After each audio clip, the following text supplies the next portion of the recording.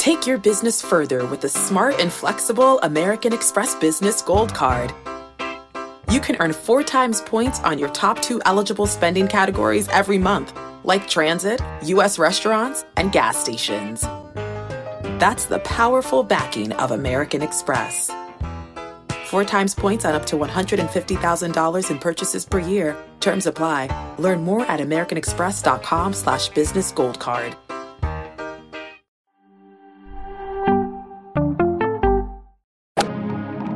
Freaking first cut. Golly.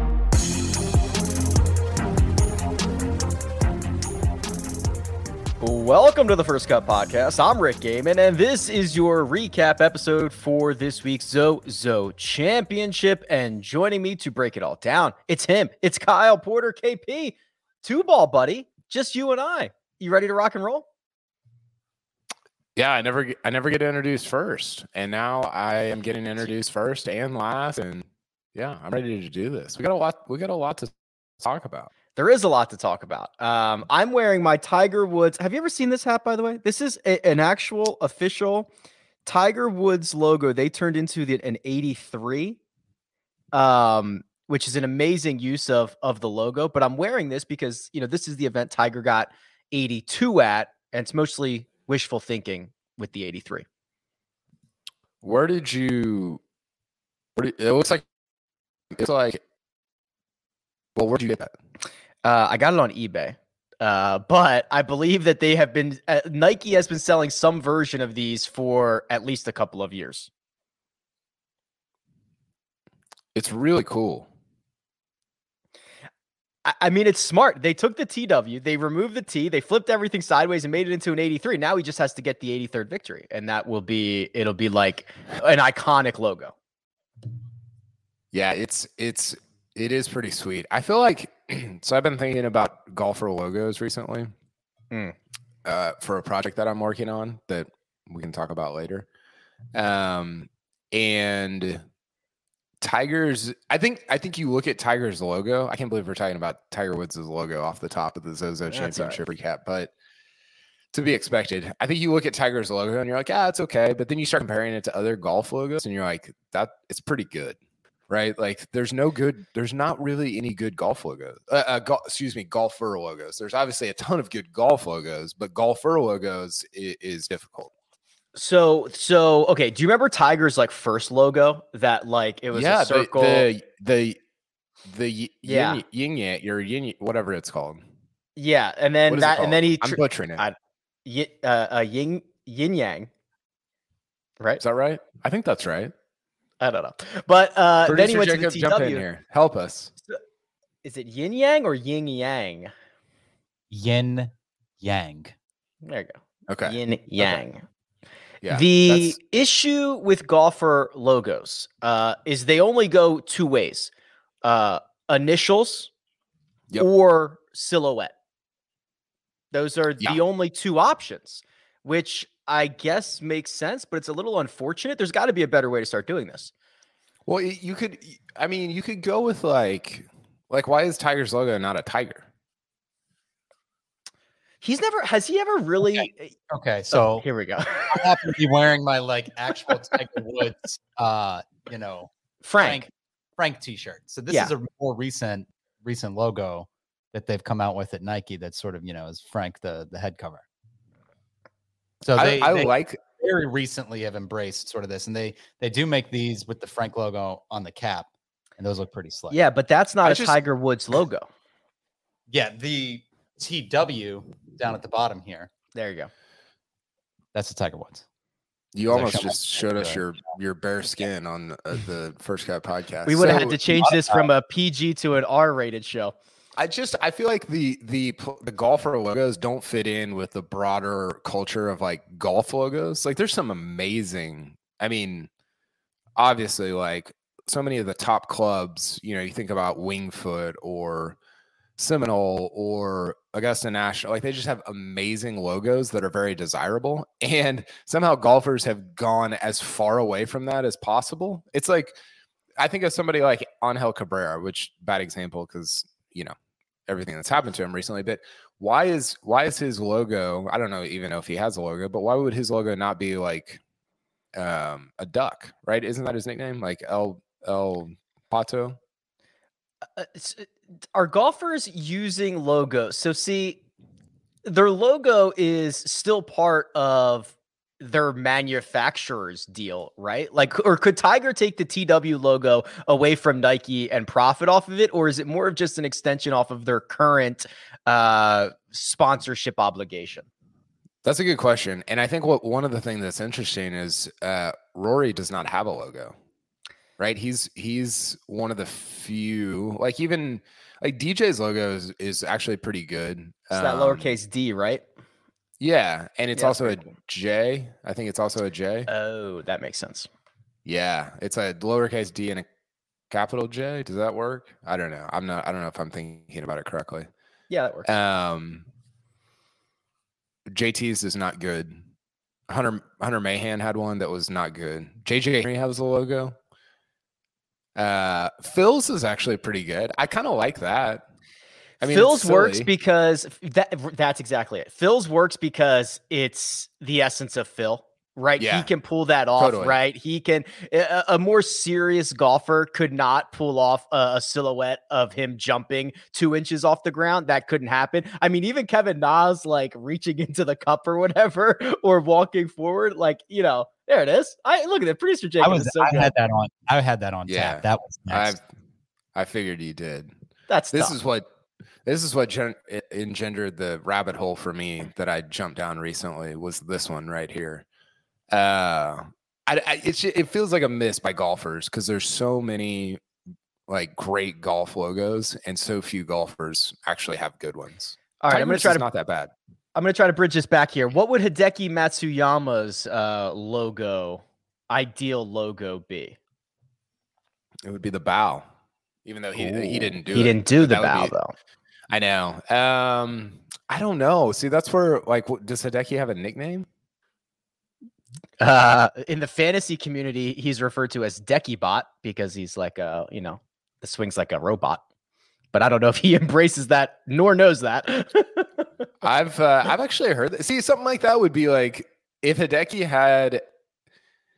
Like I almost feel like the more obscure the better. If Hideki had came out and was like, "Hey, here's my logo. It's a robot." I legitimately would buy a hat that was a robot of Hideki. Would you not? It would. Yeah, no, I would, because it would also make me feel like I was in on something. Totally, and I feel like that's like half the deal with stuff like Wingfoot and like these logos of different clubs is like if you know, right? Like you don't. Right.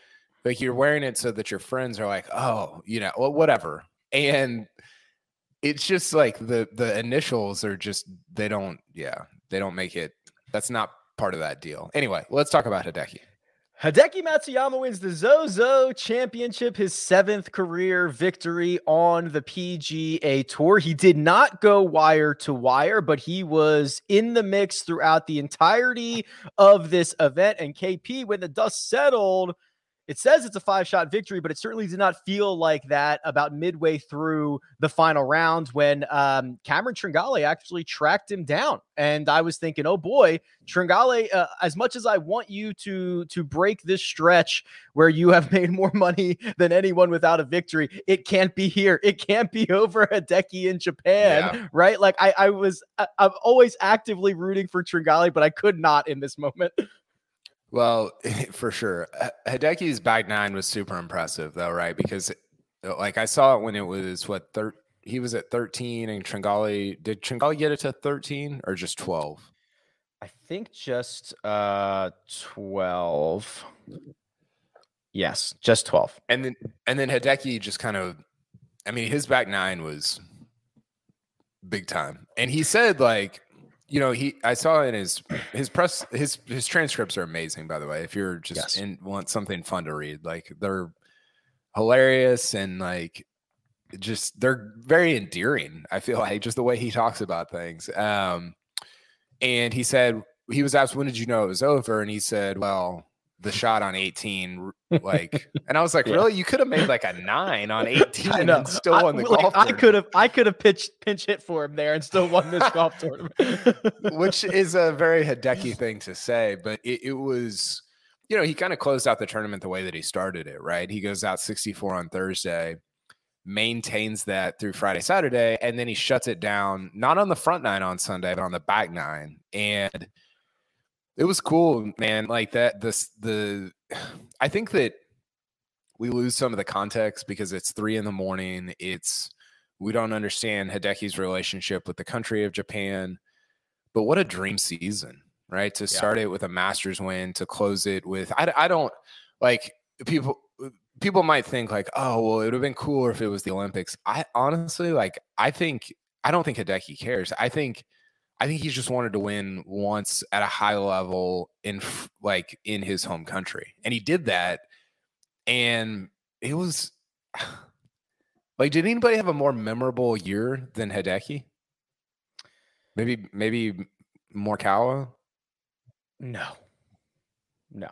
The answer is Hideki. By a mile. I think so, right? Yeah. And that's and I wrote about this afterward, like one of the more memorable years of anybody in the modern era, honestly. And that sounds like, I'm not saying more successful or more accomplished or anything like that, but more memorable to win the Masters and to be able to take that to Japan, to play it, just to participate in the Olympics in Japan, and then to win a tour event to close out the year in Japan. Like that has to be like one of the more unparalleled runs in the modern era of just memorable golf for somebody at that level. Do you agree?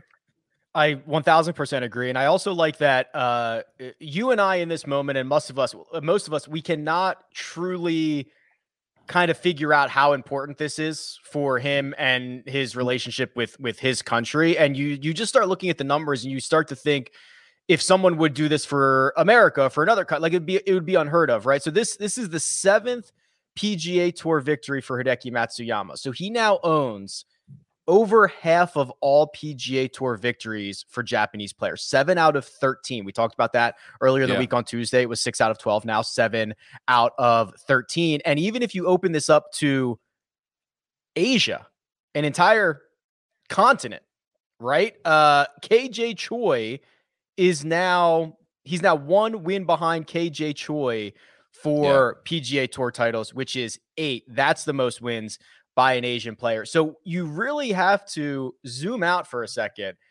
Like the historical context that Hideki is walking in right now for his country, for his continent, is like pretty staggering stuff. Well, it's super interesting because then you have to start talking about, okay, who are if I said best player from each continent all time, who are your 6, right? So if you take Antarctica out of it, right? And you go, we're going to get an email or a tweet about that. So great golfer from Antarctica. They are not the huge participant on the OWGR homepage. So I don't know what to tell y'all. So if you take Antarctica out of it, I did not think that's a sentence I would be saying on a golf podcast. Take Antarctica out of it. Who are your 6 from every other continent best all time? And I think, and we could if you want to talk about that, I'd love to. But I think Hideki is probably, I don't know. This is maybe a little unfair because we're younger and we don't have like maybe some good historical context, not just in Asia, but Australia and wherever. But I think Hideki is probably it or close to it. Let's just do this. Well, the thing is, even if he's not now, he's 29. So it's like, dude, that's crazy, right? Like I was looking that up. He's like 9 years younger than DJ, or maybe 8 years younger. And I kind of think of, and this is maybe just dumb on my part, but I kind of think about them in the same broad group, age-wise, sort of. I think DJ seems a little younger, and Hideki's been around for so long that it's a little like, you know, aren't you like 35? And he's still in his 20s. That's crazy. It is crazy. So Asia has to be Hideki or KJ Choi, I would imagine.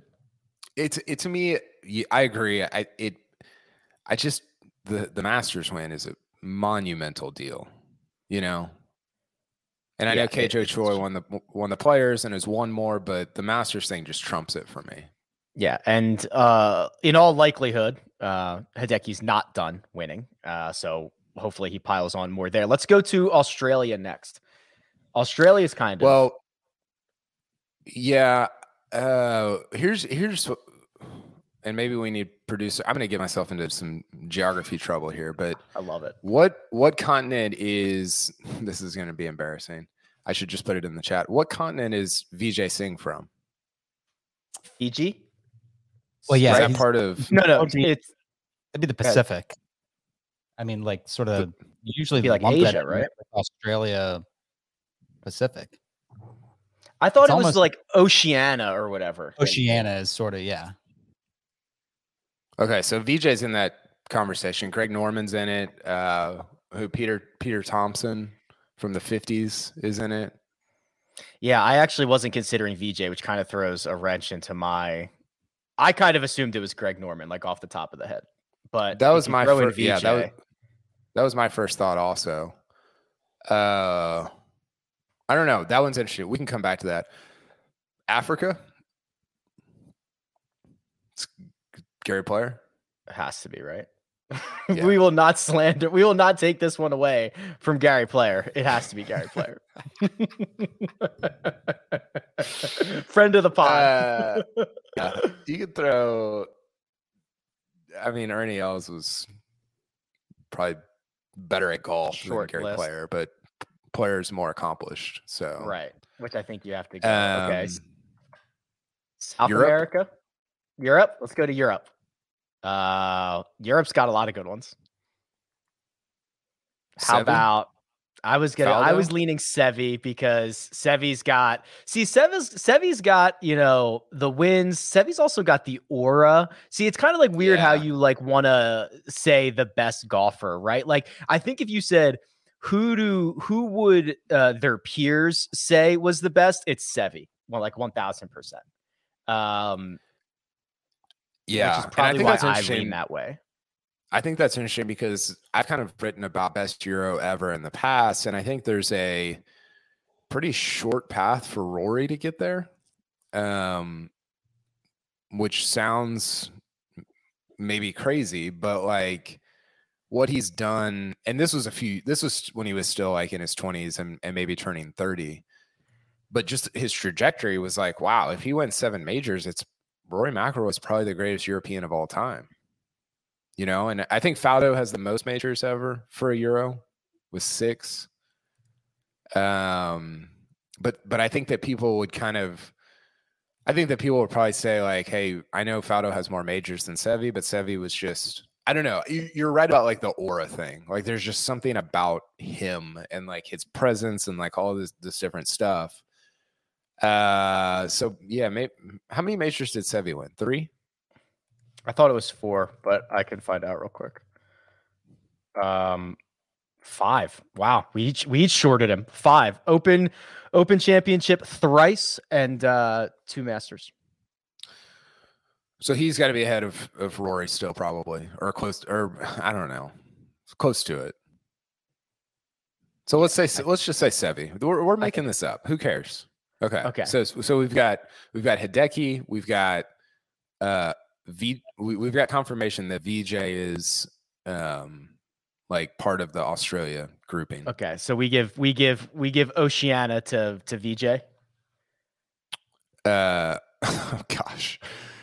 If you're watching on YouTube, or if you're listening, I guess on YouTube, we're on the Wikipedia page for Oceania, which is another thing that I didn't think would happen. Europe gets Seve. Yeah. Asia gets Hideki. Africa's Gary Player. Yeah. So that leaves us with North. Oceania's. Did we say Vijay? Vijay or Greg Norman, right? Okay. I'd probably say Vijay. Not Matt Jones? Not yet. There's time. And then, still plenty of time. What are we missing? North America and South America. So let's go to South. Well, North America is very easy, right? His name's Tiger Woods. Yeah, the cat. Right. So South America. I'm just gonna start. I have to get my brain into this by naming South American countries, right? So like, is it? It's got to be Angel Cabrera, right? Ooh. 2 majors, Oakmont, Augusta. I mean, 52 professional wins. I don't know. But those are. And this is where I'm a little short. I'm probably like just forgetting somebody or whatever, but I'm a little short on history of like, South America, like Chilean golfers from the 70s or whatever. Yeah, I'm trying to look through the list here. It might be Cabrera. Yeah. Where are we missing from? I mean, you got to think Brazil, Argentina, Peru, Chile, Peru, Uruguay, Paraguay, Venezuela. Is that in South America? Johnny Vegas? Soon. Joaquin Neiman? South America is not necessarily a golfing no, haven. It might be Angel Cabrera. Yeah, I think you have to default to Angel just because he's the only. I think he is the only one with majors. But I mean, between Neiman, Mito coming up. Well, Mito, give him 5 years. That'll be fine. Yeah. Can you imagine? On majors, we'll have to do an off-season show of who will be the GOAT from all of these continents. Okay, so we've got VJ, Sevi, Gary Player, Hideki, Angel, and Tiger. It's a hell of a lineup, right? Yeah, that's crazy. I mean, and good for Hideki. Like, I don't know, he's. I was always kind of neutral toward him. I didn't dislike him, but I wasn't like. I was never in love with him, and this year at the Masters, he was so like endearing, and he was so, I don't know. I really became like a fan of his, if that's like the right way to even say that. I found myself. I think he has like a good worldview and perspective, and I found myself just rooting for him, especially in this week playing at the ZOZO in Japan. So yeah, I don't know, man. It's been a really cool year for him, and I'm glad that he capped it with a win there. I do also think it's interesting. Like he, not that he knew this year was coming, but there were some quotes from him. I think it was actually in 2019 where he was like, I cannot wait for 2020 because, the Olympics are going to be in Tokyo. And then like that whole thing gets pushed back. And I do wonder, this has probably been it's been a really weird 2 years for everybody, but for him who was kind of looking at an entire 2020 year of, hey, this is going to be a really great big opportunity for me. I'm so excited. He eventually gets it done in 2021, probably to the, towards the ceiling of his expectations. I do wonder what this looks like moving forward for him. Does he need like that outside motivation of playing in Japan, or is he now much more comfortable in his own skin? Like, I'm excited to see what Hideki does in 2022 and beyond. Yeah, I am too. He talked after his win about how, I think it was Shigeki Maruyama, was like urging him toward that all-time Asian wins number of tying KJ Choi with 8 or maybe surpassing him with 9.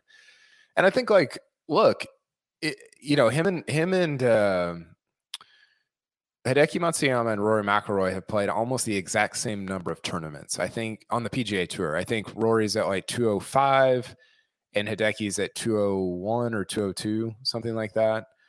And I think when you frame it like that, it still feels like there's a ton of runway there, even though I like in my head, I just, for whatever reason, think of Hideki as being older. And we just talked about this. He's not. And not only is he not older, he doesn't have like a ton of miles on the, on the odometer. So I think that's super compelling. And I think he's such a fun character and figure to have in golf right now. Yeah, I completely agree. Cameron Tringale finishes T2 with Brendan Steele. Tringale, oh man, it's it's a weird place to be. He holds a record that I think he doesn't mind holding, right? But I don't think he wants to be the record holder of this any longer, which is the most money earned on the PGA Tour without a victory, upwards of $14 million at this point. Great career, lots of contention, improving year over year, still yet to find the winner's circle. It probably didn't matter when he bogeyed 17 and 18, but I mean, he was tied atop the leaderboard with 6 or 7 holes to go here. I think it's the thing I was saying about with him. It's got to be hard when you get, 2 kind of rips at it a year to win a tournament. And, the money, the most money ever without a win is kind of a fun thing, but it's also got to like mess with your head a little bit where you're like, oh, this is one of my 2. I better take advantage of it. It's so hard for somebody like that to stay in, like with Hideki or with Rory last week. It's like, I don't know, I'll have like 8, 9, 10 shots at a tournament over the next year. Right. And that's not true of somebody like Tringale if he's realistic with himself. And that has to be a difficult mental battle or struggle, especially when you haven't won so many, time after time after time after time. I don't know. That's how I was thinking about him as they kind of finished up with Hideki winning. Since we've been framing this around how many starts these guys have, we know that Rory and Hideki are in the 200-ish range. Those are PGA Tour starts for Rory, right? You weren't counting like worldwide stuff. Okay. Yeah. Because that's what I have for Tringale here.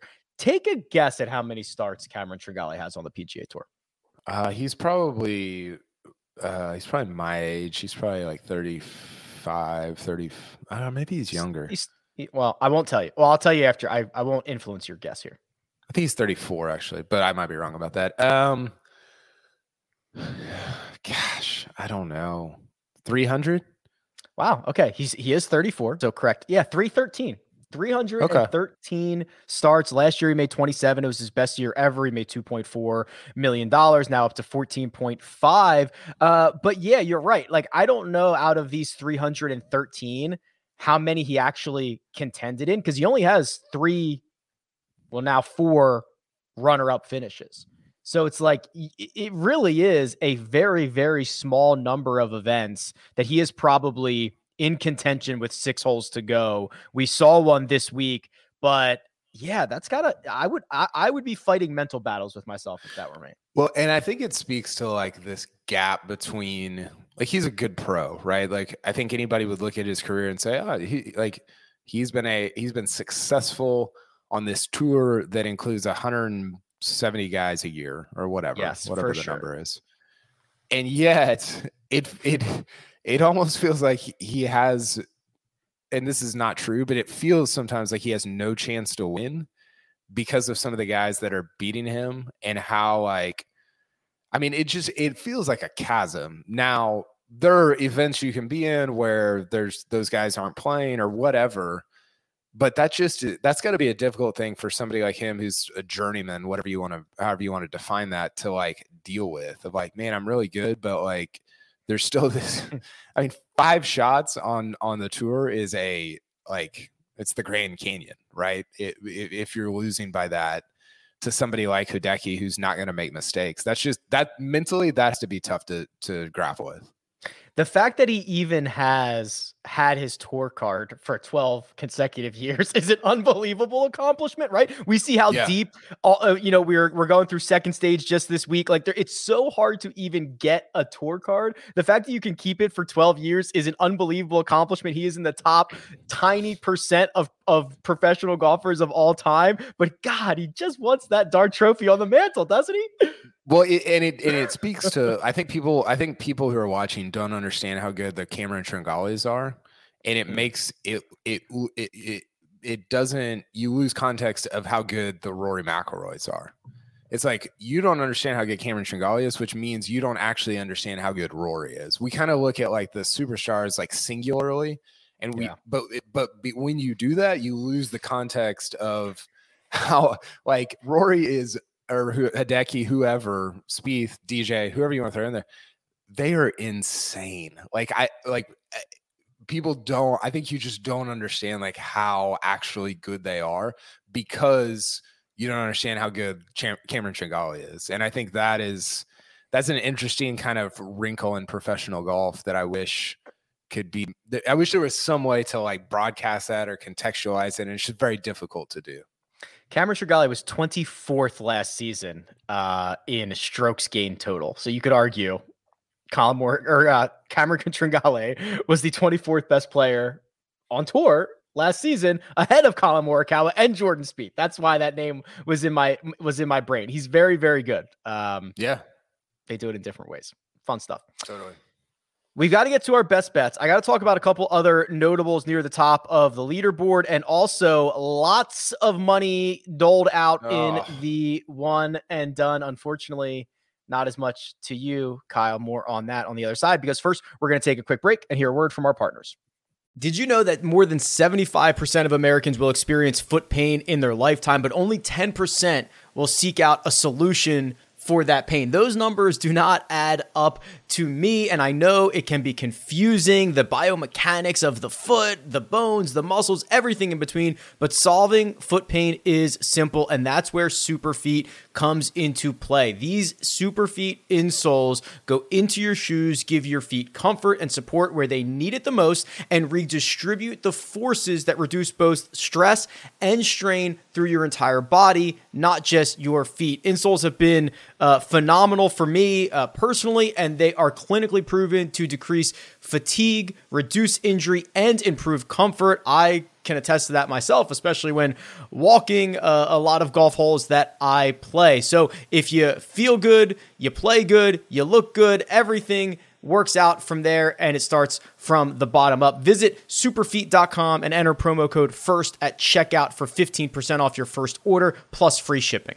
It's a really fine line creating workout clothes that are great in the gym and workout clothes that are also great to look at outside the gym. And Vuori has threaded that needle. They are designed to work out in, but they don't look like it. They don't feel like it. And it's incredibly comfortable stuff, whether you are running, training, swimming, doing yoga, running errands, lounging around the house. It really doesn't matter. These are versatile clothes. You'll find me often in the men's Sunday performance jogger, because I like the jogger situation that goes on down at the bottom, but they're very comfortable. They've got a little bit of a shorter inseam, so they're not as bulky as other pants or other joggers that I have seen out there, and I've really enjoyed how they work both in and out of the gym. So now here's what you can do for our listeners.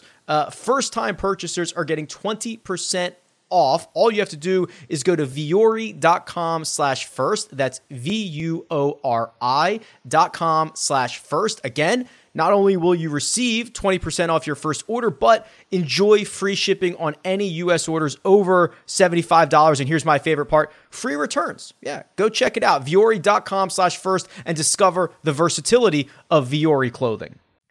And we're back.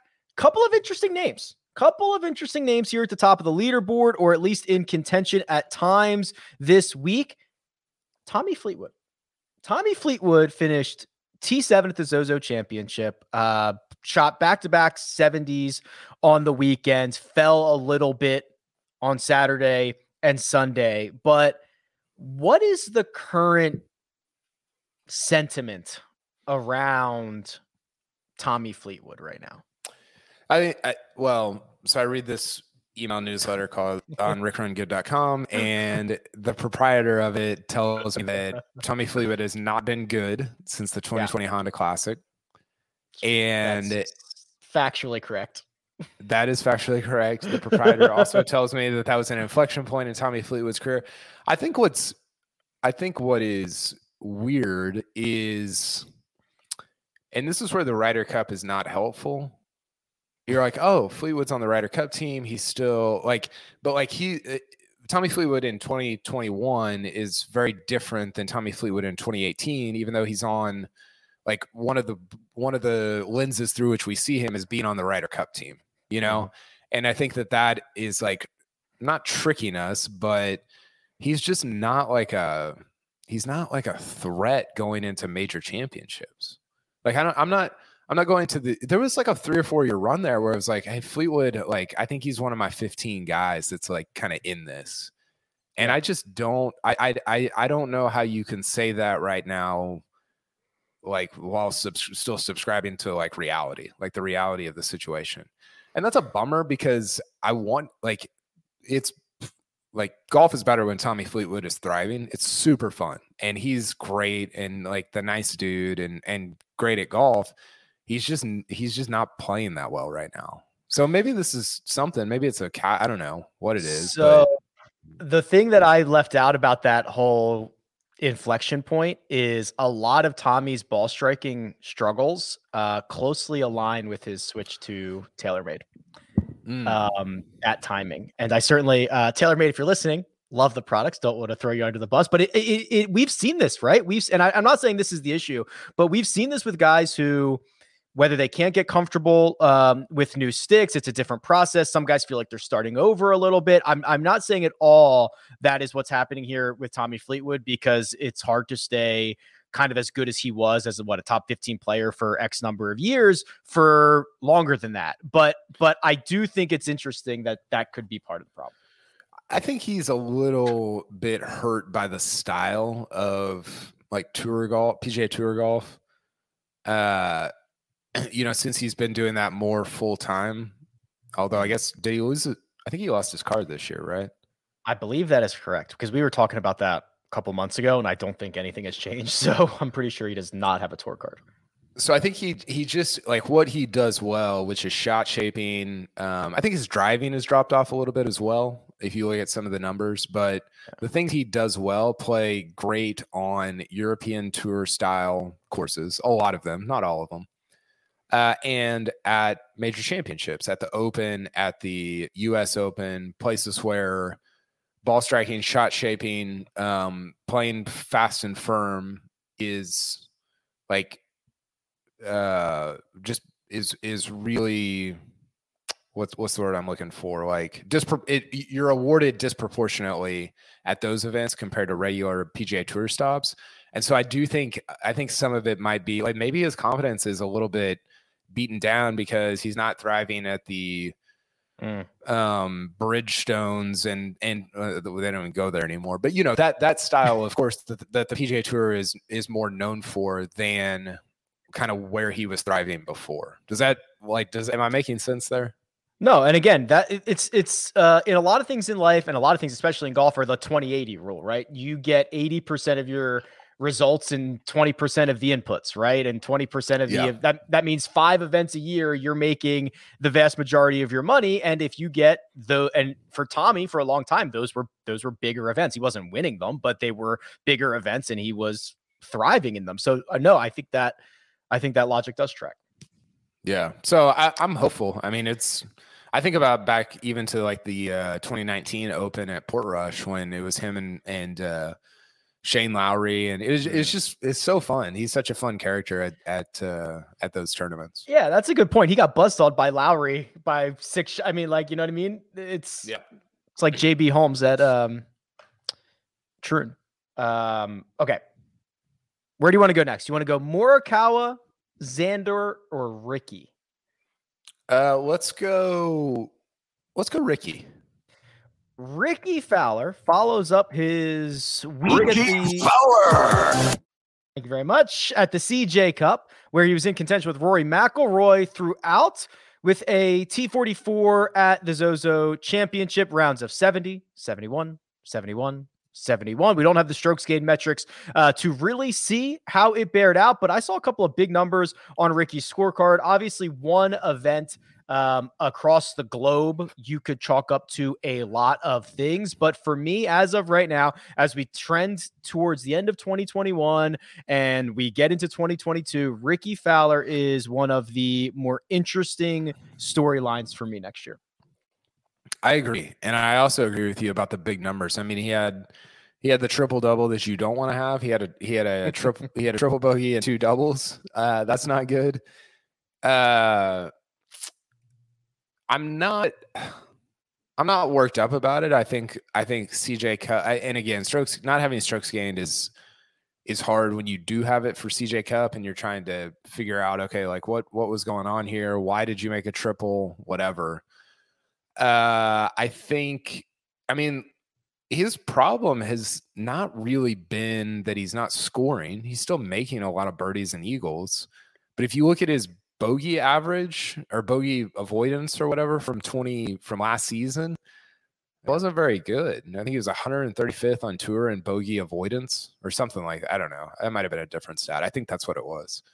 And that's where, especially at majors, it's like, man, the John Rahms and, you know, guys like that, like they save pars. They just don't make those huge numbers. And that's always been, you know, I think it was Aaron Hills or maybe it was Quail Hollow, one of those majors in like 2017 time.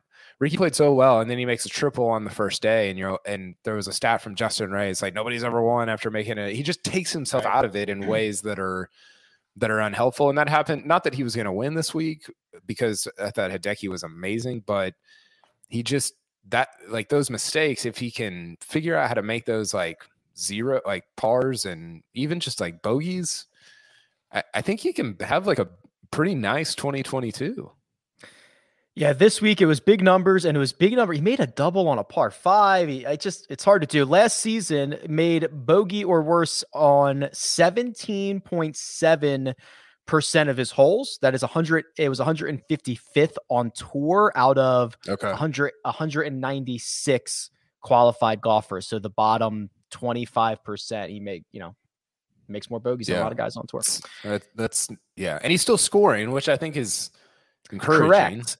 Yeah, he was like 7th in birdie or better percentage or something like that, which I do think is encouraging is the perfect word for it. That's exactly what it is. It's encouraging. And I think the weird part is like he's not if those were like Matthew Wolf's numbers that we just said, you'd be like, oh, well, he's 22. Like, he doesn't know what he's doing or whatever. You would say that about any young guy. But with Fowler, he does. I mean, he's been out there for 11 years and he does know what he's doing. So that's where you have a little more concern of, okay, is that like a swing? It seems more like a swing issue than like a mental issue. Collin Morikawa, I would argue didn't play all that well. Ended up finishing T7, which I think is just basically, I don't know though. I was going to say basically his baseline right now, but we've talked about this a lot, KP. He is, to me, intentionally volatile. He is, it's why he wins so often, but he is just, without his best stuff, a top 8 player on tour. And actually, hold on. I don't think it's been issued yet, but Nosferatu on Twitter tells me he's going to become the number 2 player in the world. Wow. How about that?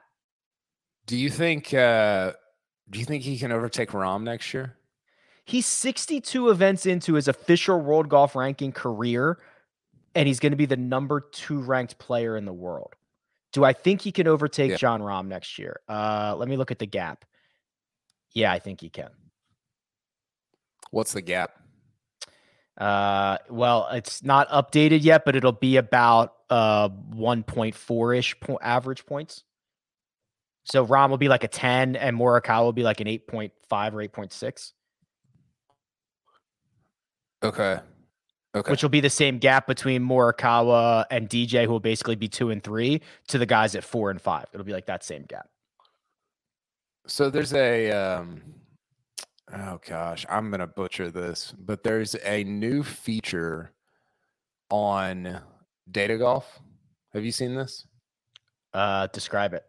I don't know what we're talking It's called, it's under the strokes gained query tool.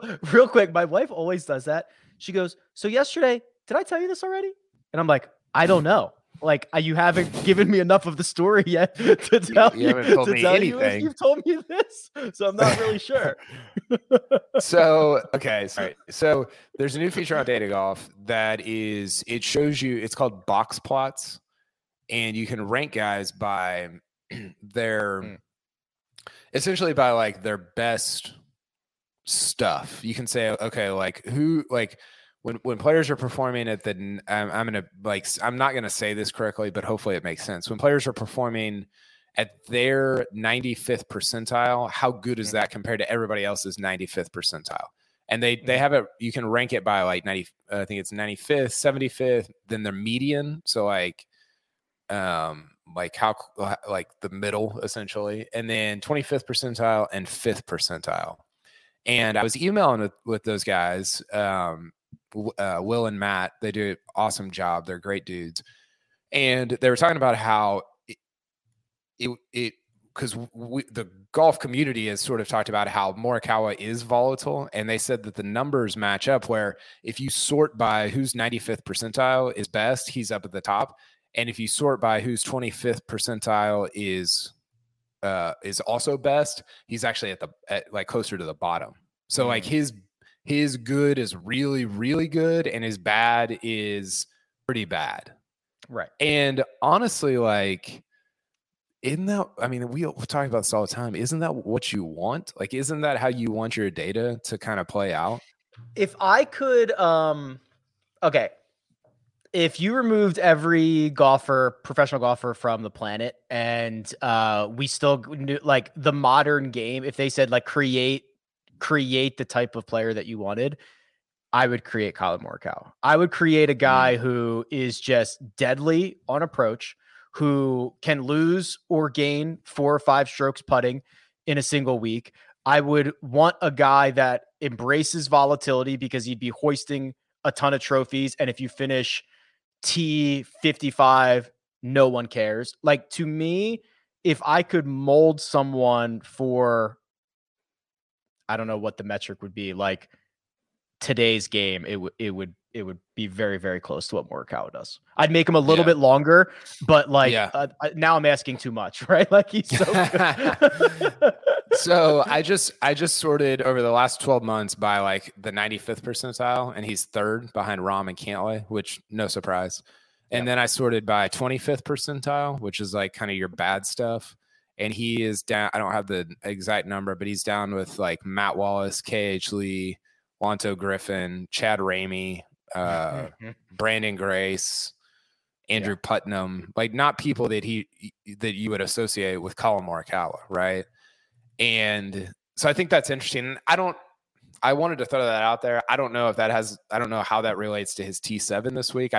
I'm with you. It was kind of like after the first day, you're like, well, Morikawa's probably, I mean, with having Hideki up there and how deep he took it on day one, it's hard to kind of play your way back into it on a course that was playing pretty tough, especially through the middle couple days. So, I thought it was a fine show. And I think for him, like coming off CJ, coming off ZOZO, I think you can go into 2022 with a ton of confidence that you didn't have maybe after the FedEx Cup of like, okay, Morikawa really could become the number 1 player in the world. And maybe that's reading too much into just 2 tournaments, but that kind of covered up anything that he did poorly during the FedEx Cup for me. We are, I mean, I'm looking at this. We are, again, I'm no OWGR aficionado, but we are, we're like a month out from, maybe a little bit more than that, the end of the year, from a lot of really good Rahm results falling off and a lot of bad Morikawa results falling off, which is only going to improve his position going into 2022. So it would not surprise me one single bit if early in 2022, Collin Morikawa becomes your number 1 player in the world. I think that might be one of, I do 10 predictions going into the new year. I think that might be one of them, is that he'll become the number 1 player in the world. I mean, he might win. He could win Tournament of Champions, and probably that might do it. Yeah, or something like early, like if he wins Riviera, I'd be like, oh yeah, sure. Xander Schauffele, I don't have anything to say. He finished. We're bringing him. He was the favorite. He was the favorite coming into the event. He finished T28. He played himself out of it on Friday when he shot a 74. He was great on the weekend. Xander's great. Yeah, I don't know. Yeah, he just needs to win in 2022. I think I go back to what I said about him, like Cantlay in 2021. All of a sudden you win 3 times and it's like, oh, okay. Like that makes up for kind of the lack of winning over the last 2 or 3 years. Who needs a win the most? Because when we talked about this like 6 months ago, maybe a little bit longer. Oh no, maybe 6 months ago. And Spieth was top of list. right? It was like, it needs it. I don't care what it is, any event, anywhere. Who needs a win? Rory's back in the winner's circle a couple times. Spieth in the winner's circle. Probably Cameron Tringale. Well, definitely, but definitely on the short list. You know who kind of needs a win? Dustin Johnson. DJ. Was this the first year that he went without winning, right? In like a decade.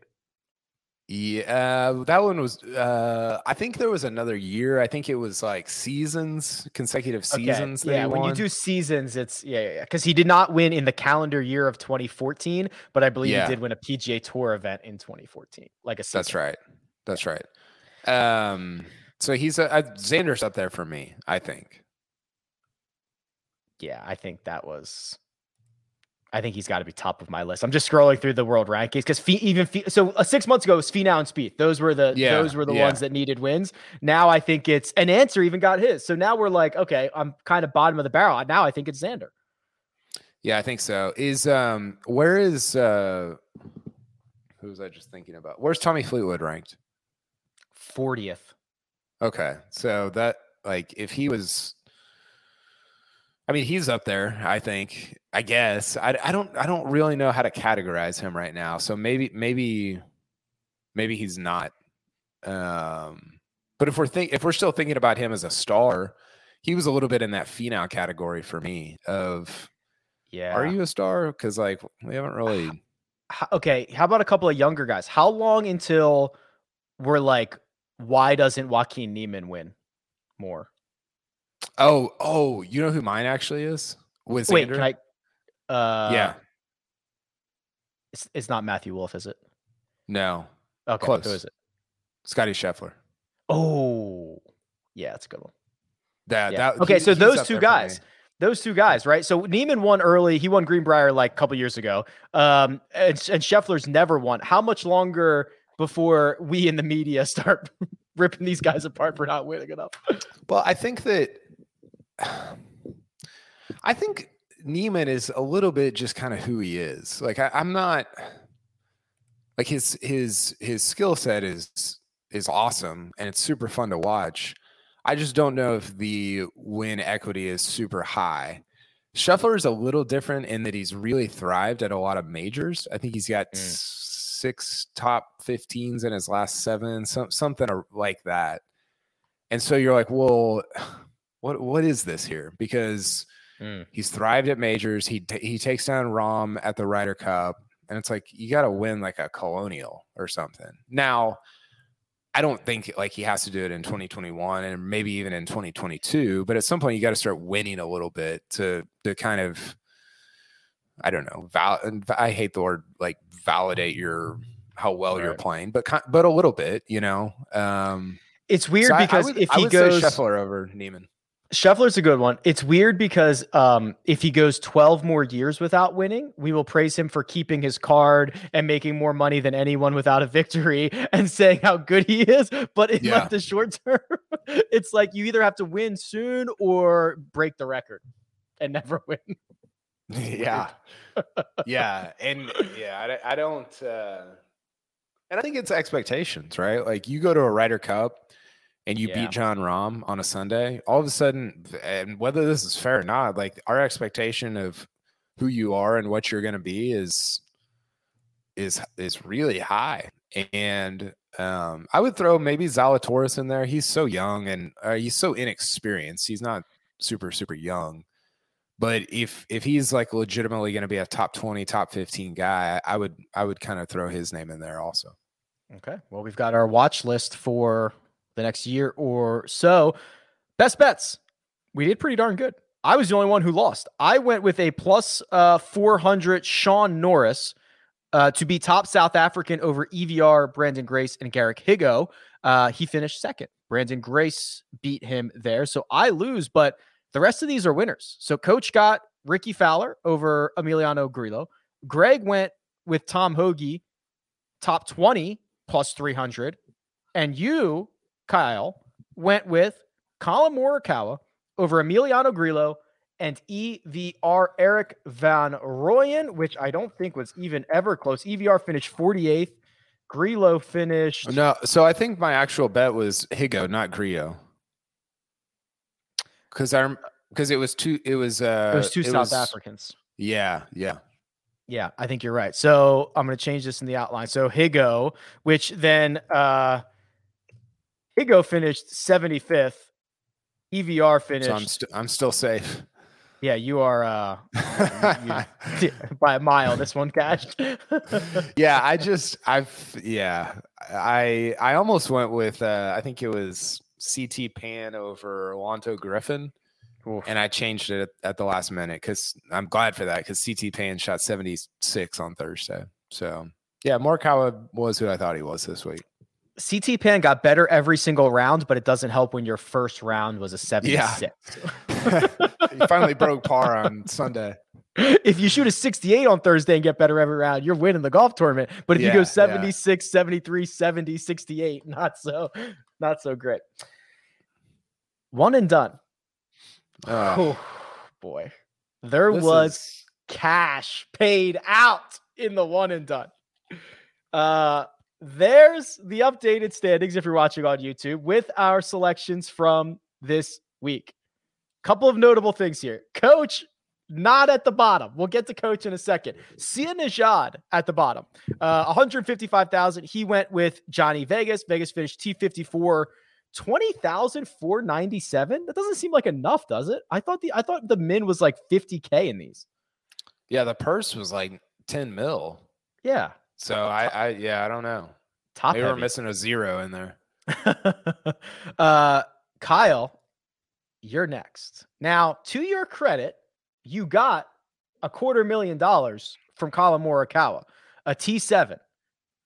Unfortunately, the rest of us got a lot more money, but how do you feel about getting this? Is like, to me, this is a weird amount. Are you happy you got $250,000 from Morikawa, or do you wish you got more? Obviously, you wish you got more.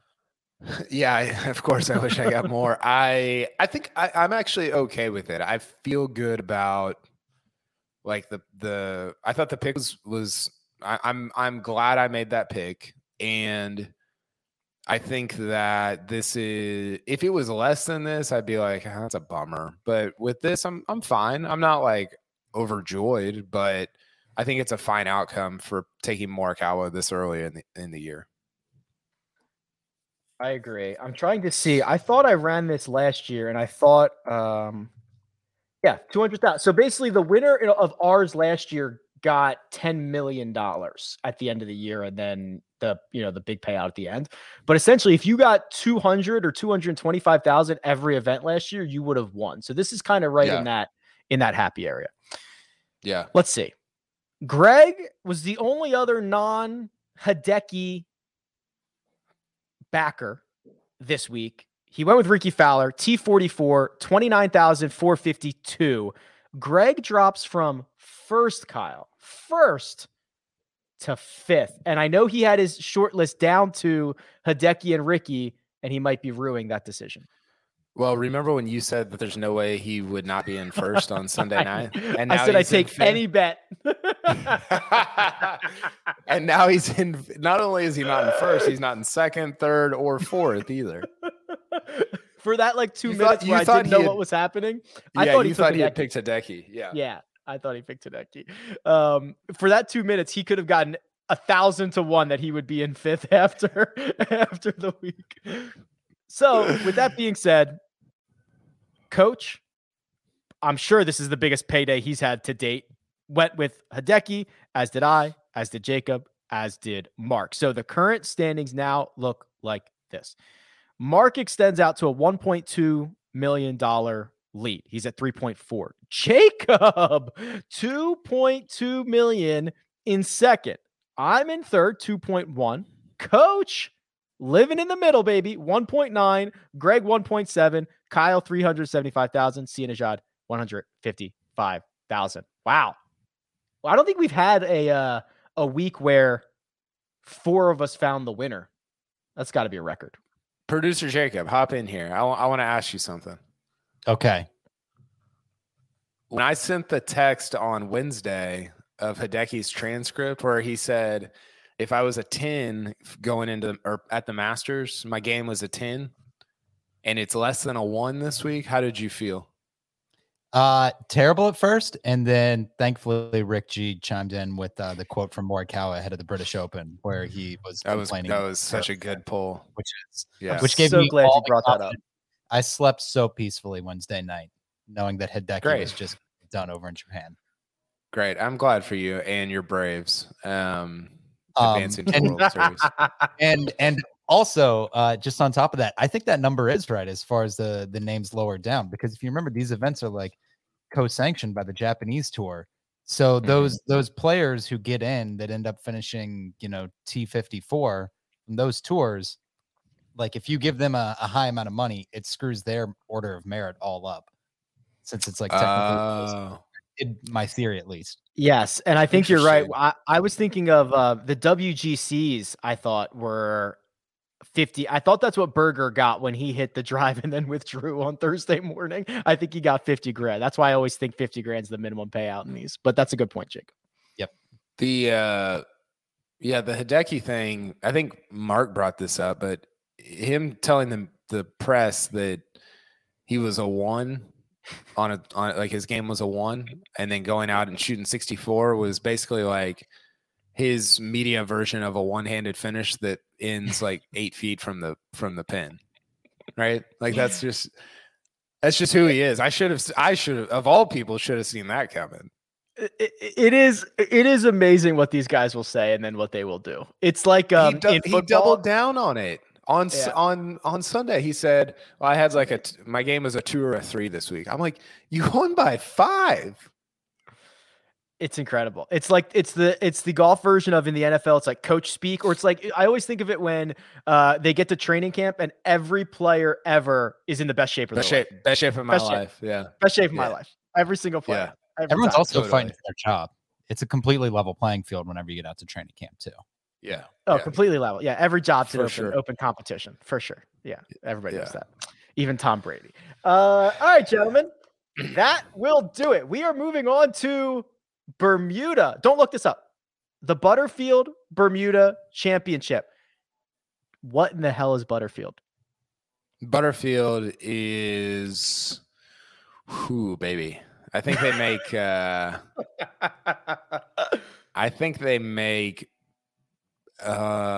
don't want to embarrass myself, but I think they make like soap and like bath and body products. They do not. I don't know. I'm sorry. I can only think of like buttermilk, like chicken, or like buttermilk ranch or something like that. Like that's all I can think about. But I almost said they make quilts, so that would have been worse. I don't know why that came to my mind. You think there's a big thriving quilt industry, and they're trying to get into the golf demographic? Do you think that's happening?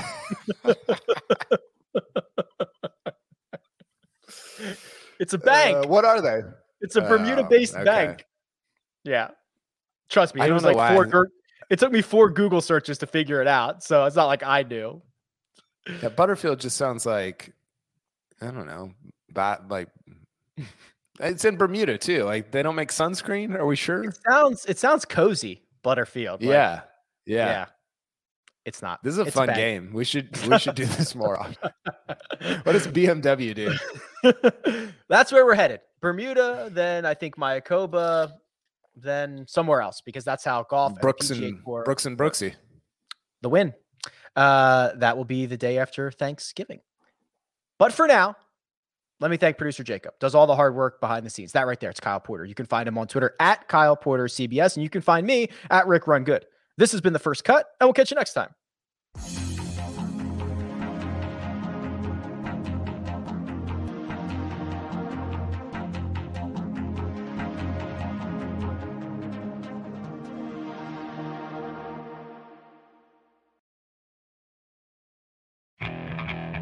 Okay, picture this. It's Friday afternoon when a thought hits you. I can waste another weekend doing the same old whatever, or I can conquer it. I can hop into my all-new Hyundai Santa Fe and hit the road. Any road. The steeper, the better. Because my all-new Santa Fe is available with H-Track all-wheel drive, so I can hit the trail without a worry in the world. Heck, with 3 rows and best-in-class rear cargo space, I can pack the whole family in with all our gear. We've got available dual wireless charging for our phones, so we'll never lose touch with civilization, and we won't lose touch with the primordial power of Mother Earth. So which is it? Waste the weekend or do something a little more epic? And conquer it in the all-new Hyundai Santa Fe. Visit HyundaiUSA.com or call 562-314-4603 for more details. Hyundai, there's joy in every journey.